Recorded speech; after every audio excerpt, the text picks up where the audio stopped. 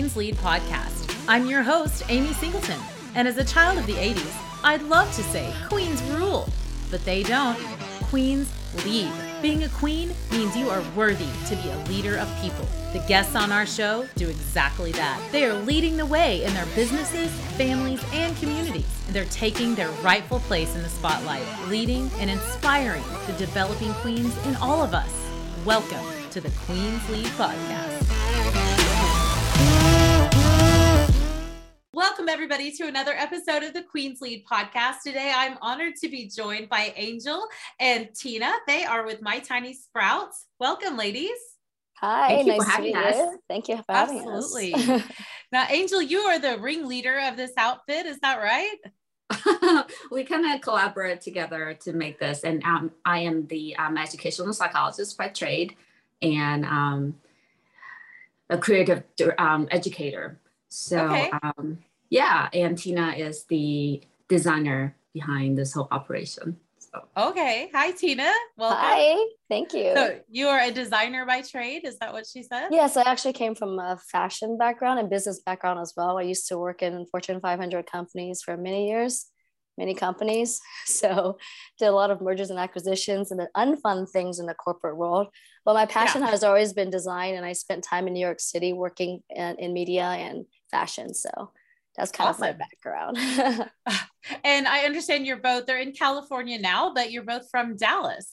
Yes. Who wants to tell the story about how you guys met in Dallas and what took you to California?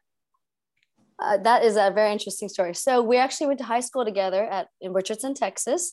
Nice. And after high school, we, went off to college and did our own thing. I moved to another country for a while. We haven't seen each other for like 15 years or so. Oh, and wow. One day I was down in Pleasanton, California, and I took a picture and posted on Facebook. And an Angel commented and said, "Is that Pleasanton?" Just looking at the corner of the tree. She's like, "Is that Pleasanton?" Oh my gosh. I said, "Yes, it is, but California, not Texas," thinking she was still in Texas. And she goes, "No, I live in Pleasanton." So we discovered we only lived about 3 or 4 miles apart. Oh my gosh. After not seeing each other for 15 years. Oh my word. That's so wild. And where is this in the timeline? Like what year was that? This was 2017, I believe. Okay. 2017. Wow. So we're mothers by then. We're mothers already. So yeah. And how old were your kids? At that time? Yeah. Or how old are they now? Well, they're now 16, almost 15, and 8. And Tina has 2 boys. And I didn't even have my second one when we ran into each other again. So when we started working on the company, it was before the second son. So I only had 1, and now I have 2, a 10 and a 5. Wow. Yeah. So we heard a little bit about my youngest was a baby. So. Oh my gosh. So this has been quite a reunion, I guess. So Tina, you told us a little bit about, like, barely grazed on what you had done kind of in corporate and design world. Angel, what have you been doing during that after high school to then point? Yeah. So I worked in the research realm and educator realm, and, working in the research realm, it really, really, what struck me most was that there was like a disconnect between the academia and what's actually being implemented in the real world by the real teacher that's hands-on, working with the kids, working with the family. So, and that wasn't really magnified until I became a parent. And, being in this educator realm so long, like I know what's available to us. And, I obviously use that in my child rearing practices, but obviously that's not so with my friends. And it was just, they were asking me for different advice and things like that. So it was kind of interesting that, so I talked with Tina, so she might have something to say with that. So it was just, it was like, what a shame, that all these great resources is not available to everybody, you know, and a lot of times, like if you have a problem, you have to wait until it becomes such a big problem that you cannot handle it yourself. And then you have to seek out professional help. And by that time, it might take another 5-10 years to fix that problem that, that it could have easily been fixed, in the beginning. So that was where, we kind of put our heads together and then trying to come up with what we have right now. Yeah. So do you guys find that it was that the knowledge that had been aggregated in academia was being, well, obviously not only are parents not privy to this information, these great tools and resources, but did you find that there was just a huge disparity of which educators were using what tool, and maybe some of them weren't even aware of it, or were just underutilizing the resources to them in the classroom? Or is it really just primarily to the parent? I think there's a huge gap in both areas. First of all, what's available to families, if you go to like Target or other, department stores, the kind of games that are teaching social emotional skills kind of graze the surface. They introduce you to 8 emotions that you probably already know about, but you feel like you did something because you purchased it for $10-$20. And then you have the therapy games, which were over $200, and they didn't care about marketing, how it looked or how fun it was. It was really for someone who was already experiencing problems, like Angel said, who had to go see a therapist. At that point, they had all these resources to use. So in between that, what about the people in between, right? Like, is there a preventative way we can introduce these techniques that's available to the therapists and counselors in the academic realm and provide them to everybody, all families? So that's basically what we did. Was we decided, okay, we have to provide something middle tier that goes deep, but is also simple and fun enough that families can take home and use, because you can't expect a mom and dad to teach their children like a therapist would or a counselor would. Yeah. So basically trying to bridge that gap. I think Angel got kicked off. Are Sorry you there? about that. I don't know what happened. Okay. No worries. I was like, what happened to my speaker? I know. I it's think like something my messed whole up. just went blank. I'm like, what? And I was trying to text you, but sorry. Life tools, no worries. There's a great blooper. We get kicked off, we get knocked down, but we get up again. Exactly. That's it. Just roll with the punches. Yeah, exactly. So had either of you ever been in the classroom setting, or in as a teacher or as a therapist on the emotional health side? Yes. So not me. I was not me. I was I taught for a long period of times. So I've been working with the kids, from 3-year-old all the way to college. So as well as doing parent coaching as well. So so in the educators realm, going back to where I left off before, I do see a lot of disconnect, not just with the family, in a family setting. I see that in the classroom as well.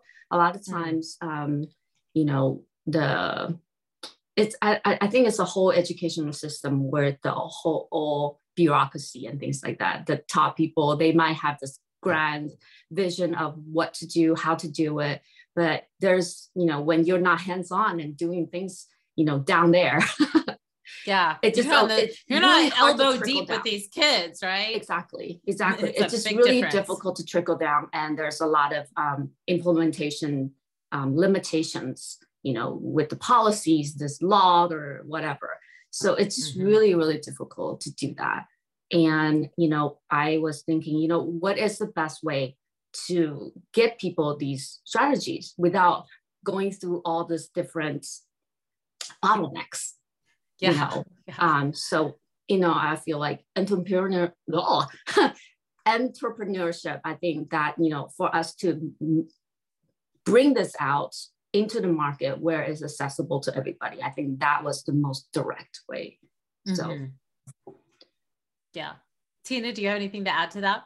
No, I think she basically added to what I was talking about. We were talking about the gap between what's available to the market and what's not. And there's a space that needs to be filled in the preventative measures, that instead of, having to already run into a problem and see a therapist, you have this gap in between where you can actually play at home, and it actually helps them develop social and emotional skills. Even today, you were asking a question earlier, Amy, about, do we see any gaps in schools? Even when seeing our kids go to school and what they bring back in terms of mental mindfulness journals and things like that, it really is just, okay, if there's extra time, here's a few sheets to work on. So there's still not a lot of focused time working with the children in this area. And it makes sense because in academic space, you want results to be quantitative, right? And soft skills are not quantitative. So you can't say, oh, my class is now 30% kinder. That's not something you can measure. And hence schools are put less time on that. They want to stress the academic factor. So there's a lot of gaps that we're really playing with when we introduce this game to the market.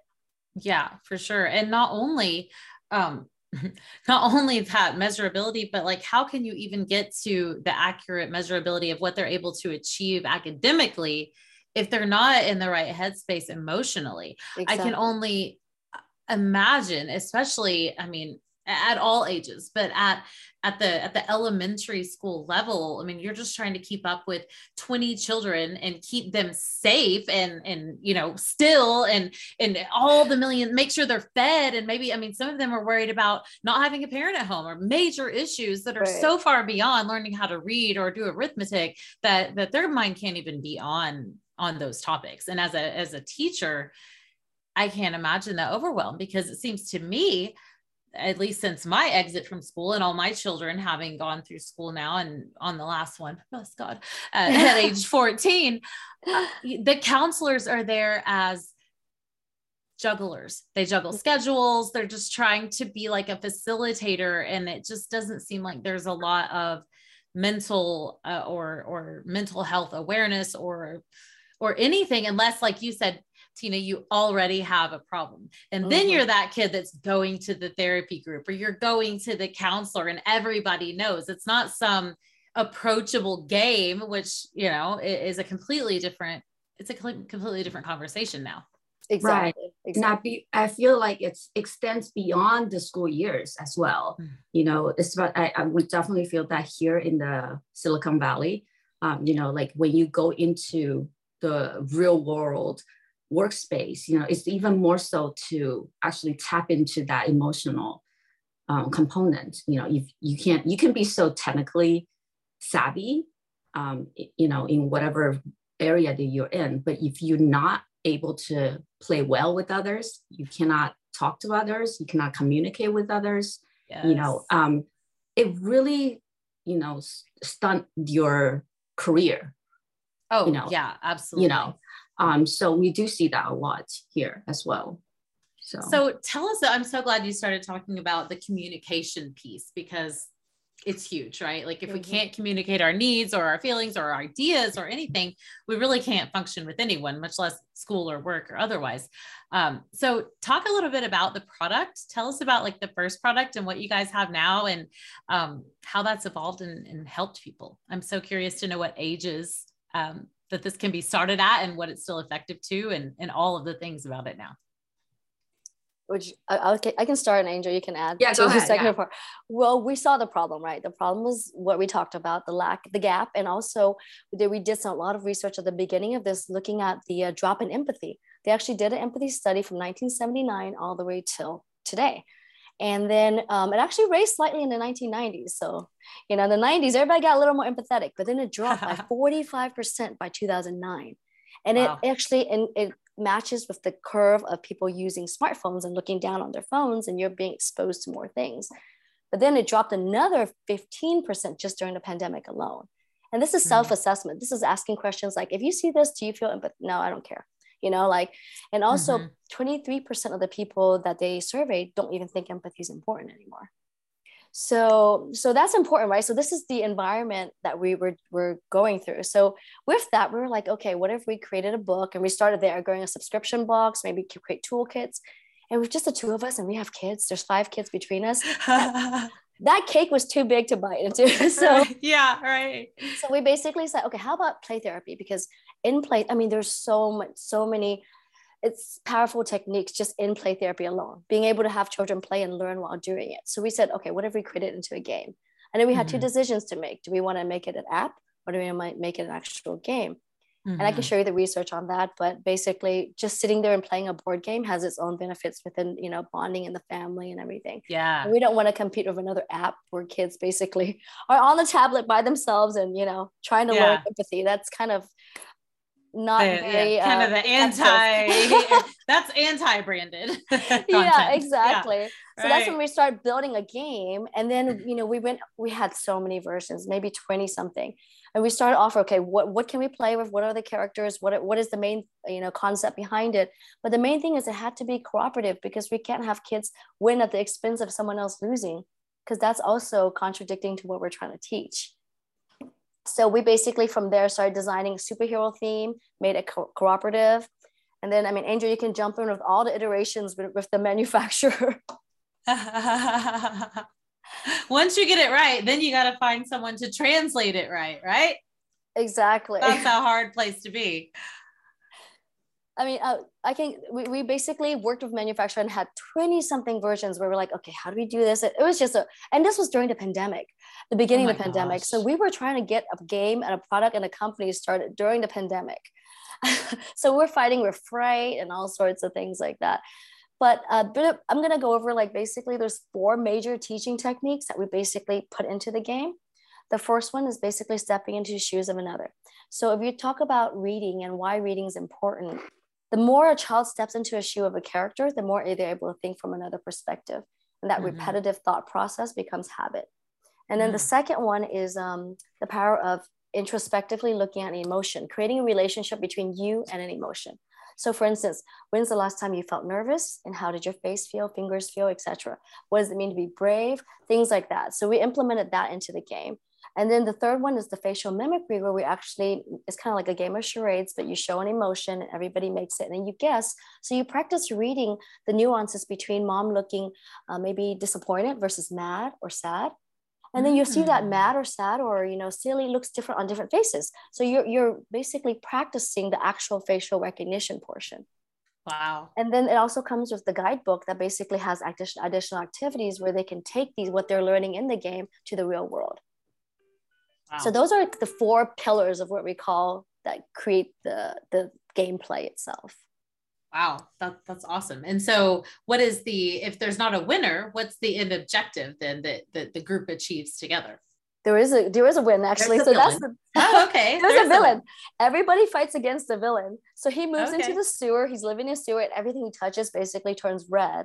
And you have to, as a superhero team, you can't leave anyone behind. But every time you spin a superhero, you have to basically try to fix the red that's in the square. If you make it through the city once and all of it's fixed, then the superheroes win. If there's any red left over, then the bad guy wins. So we still made it fun. Nice. I like it. I like that there's still a bad guy, right? Because there's bad guys in life. Yes, exactly. Yeah. And it's funny because like the bad guy that we created, I think that could be like our little demon within ourselves too. So it's how you make it to be. We all have that guy like, Yeah, exactly. So this game is geared toward families. Excuse me. Yeah. Originally, yes, we are trying to bring it to family, promote it to, we want to teach the parents how to teach the kids. So we want to bring the family. But we were really fortunate that we are endorsed by, I think, 7 or 8 professional associations by now that are teachers, therapists and clinicians and special ed foundations and things like that. So that they are actually using our tool in the school district in their therapist sessions. So we're really happy that, and they come back and tell us, and it's like, oh my gosh, my clients love it. And we do see a change in their behavior. And it just it really validates what we're trying to do. Yeah. I can only imagine. When I was going through a divorce, my young kids who are now much older used to say, Mom, if that lady asked me how I feel one more time. And I wish they had something like this that could be more collaborative. I think it would have been a lot more beneficial. Right. And I think that's the beauty of, having it into the game, because it gamifies things. So people, when they're playing it, they don't feel like being, point at you. It's geared toward, it's just a light on your face. Hey, talk about how you feel now. Yeah, the spotlight's on me. I don't want to talk about it. It's, why is it always? But when you put it into the game, that takes that edge off. Yes. And so they're more likely to share, because if it's just a game, so. Right. Yeah. Oh man. So what is the ideal age where a child can start to kind of comprehend these feelings and be able to play this game and gain some of that knowledge? I think it goes beyond this game actually, because a lot of therapists and teachers are telling us, they're using the components separately for different settings. If you don't play the whole game, that's okay. There are cards that you can use, separately. So I feel like in teaching kids, we should go as young as they understand, like sign languages, like when they're crying, they can't even use their words to communicate. So we give them the words, we teach them and say, oh, are you hungry? Right? Are you hungry? Are you tired? Do you need a nap or do you need a hug? So I think that needs to go as young as possible. But this game, because it's language dependent, so it's for 5 and up that they, after they play with the parents, or adults for a few times, they can take it on their own. But if there's an adult there, they can actually play from 3 to 4 years old. So yeah. Toddlerhood. Okay. I love that you're getting it into schools with teachers. What has the I know when did the product officially launch? It was November of 2021. Okay, so over a year and a half now then. Yeah, so it actually the funding went through beginning of December that year. So about a year and a half we've been available in the market. Yeah. Okay, nice. What's it been like trying to get the word out? Difficult. Yeah. Now you came with the background and you have some background in marketing. Is that right, yes. Tina? Yes. Yeah. And Angel, did either of you ever own a business, manage or run a business or anything outside of like just your 9-to-5 corporate type responsibility or academia responsibility? What has that? A lot of our listeners are coming from corporate or some type of very stable 9-to-5 kind of job to what this shit show we're all a part of now. I know. So, this is my third let's company, talk about actually. That. Is it okay? Then you know some stuff. I mean, what was that first like compared to this? Well, you learn along the way, really, but there's always new things to learn because all 3 of the companies I started were doing different things. The first one was an online magazine. The second one was a baby boy clothes company.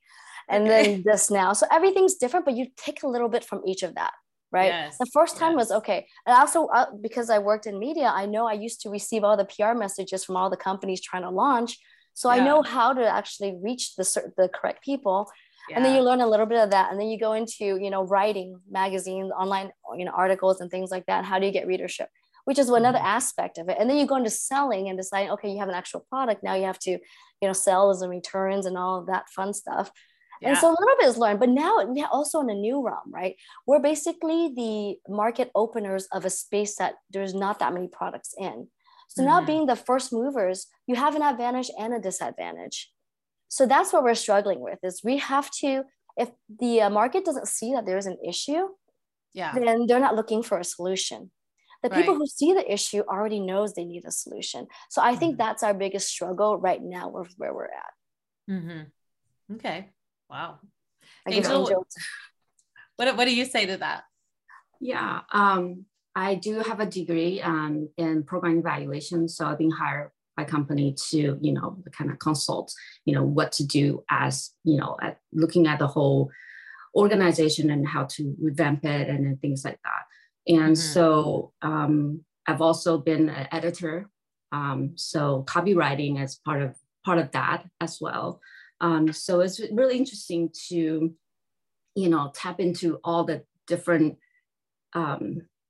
experiences that I've had before and then trying to conglomerate it and then put it into this new business. Now, is it hard to take that high level view of your own business? Because I know for me, I can come into a business and go, okay, let's look at your marketing. Let's look at your processes. Let's look at your sales. Let's look at these things. And I can point the finger really easily to other businesses. But when it comes to mine, it just seems like, well, my children can do no wrong. Right.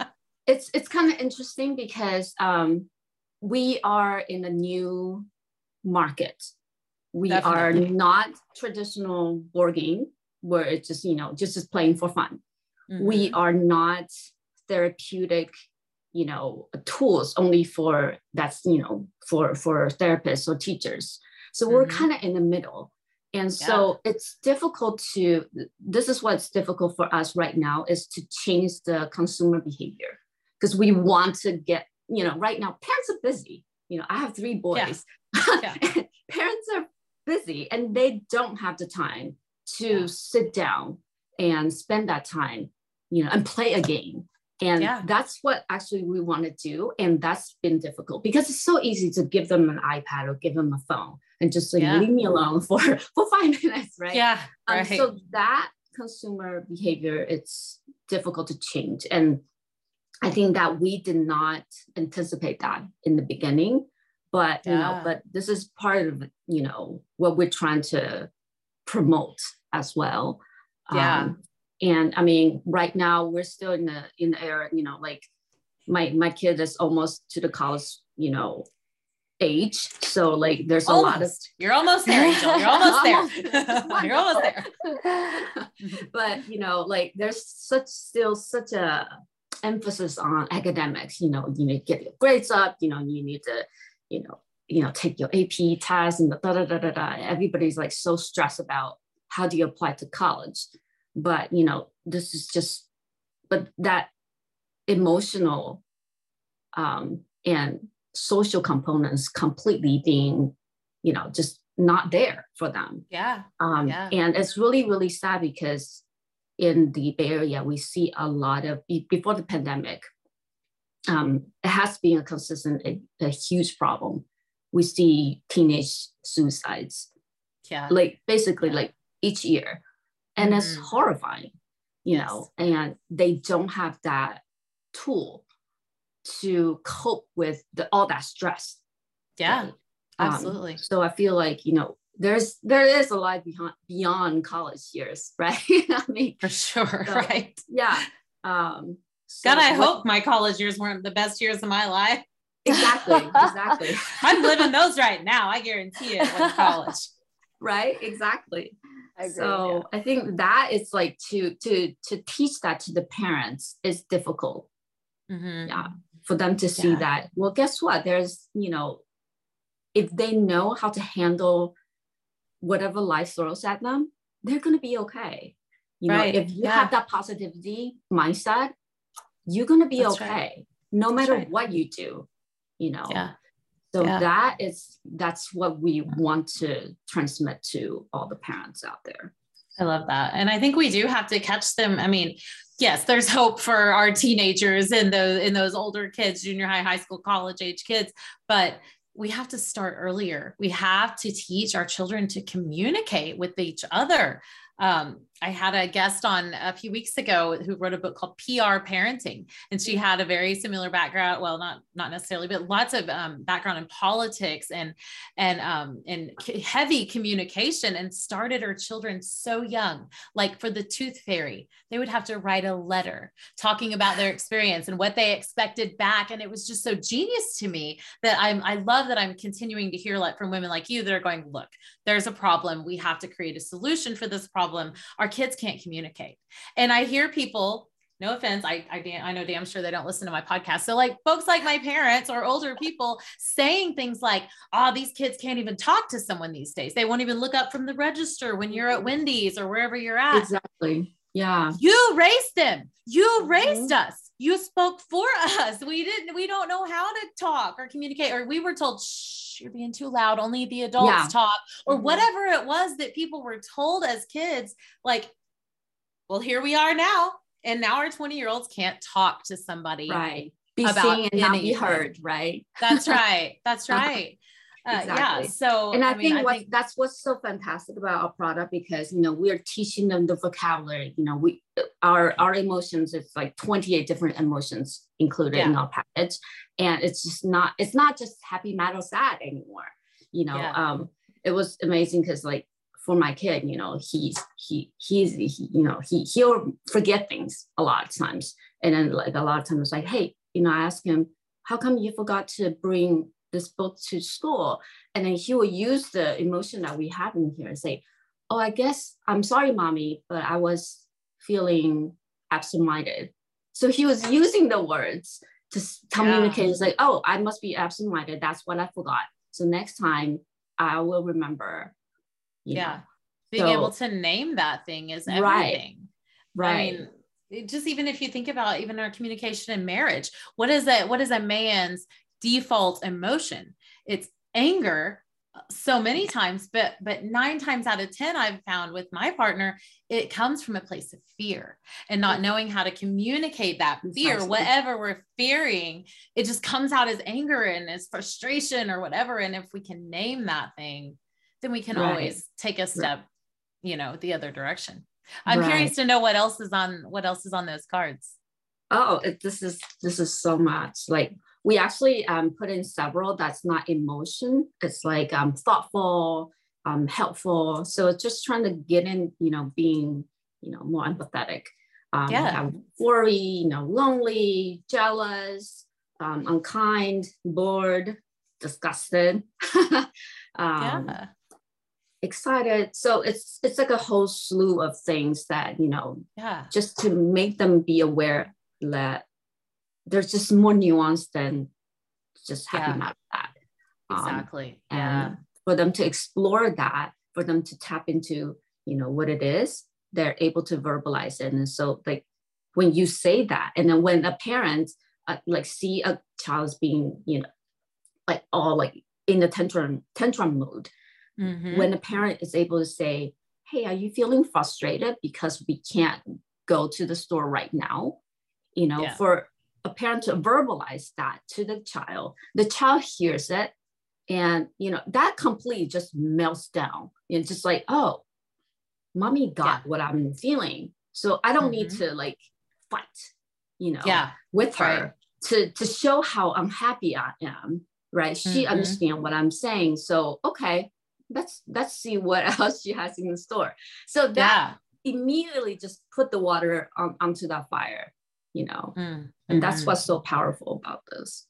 I love that. When they can calm down for just a split second, understand that they're heard, then they can make a choice. Right. Instead of reacting. And our product, it's based on cognitive behavioral therapy strategy. So we use this thoughts, feeling, action to really, really assess the scenarios that we're trying to bring in. So, like for them to think, a situation here, what do you think really happened? Right. So that already for them to say, oh, hold on a second, before I jump into a crazy mood, a crazy feeling, let me calm down, assess the situation. What am I dealing with right now? Right. Yeah. Right. That's calm down and think about it logically. And then we tap into a feeling and say, okay, this is a situation and my feelings are always valid. We'll never say that there's a bad feeling and that's not an appropriate, feeling. It's all valid because we're human. We feel, right? That's right. So why do you think you feel in this way or this person's feeling this way? And then so that to understand what they're feeling, that's really, really powerful. And then we talk about the actions. Is this person do you think that's appropriate in this situation? Is this a socially acceptable behavior? What would you do if you were in that situation? So like all this is training them to problem solve a situation and then to communicate and then to make the right decision and to make right choices in their life. Yeah. So imagine if adults could do that. Imagine if we could actually look at a situation and say, okay, there's the way I feel about this situation. Then there's the way this other person feels. And then there's something in the middle that's probably more closer to the truth. And then react to that, respond to that instead of react. I think we're going to have a whole lot less jerks in traffic. Thanks to you guys one of these days. Exactly. Yeah. We've had so many counselors and therapists tell us the same thing. Like, do you have a version of this for adults? Adults, right? I know. I need to take this to networking meetings. We need to talk about what is appropriate, what is not appropriate. Oh my gosh. Yeah. People are asking for a workspace one and then another one for marriage, how to deal with in-laws and how to talk to girls. I mean, that's just a matter of switching out a few words and going with the same good material. That's good content, no matter who it's targeted to. Exactly. Exactly. So I have two questions and we're already running out of time. I can't believe it. Two questions. Three really. Price point, number one. Number two, how long does it actually take to play typically a full round of the game? Are we talking Monopoly 6 hours? Are we talking, trouble? Or because that'll maybe start even more fights. And then who is the target? I hear you saying families, but who's like the target demographic? Are we trying to get it into schools? Are we just really trying to get into homes, churches? So how much, how long, and who? How much? $79.99 okay. plus shipping. And then how long? It starts at 30 minutes.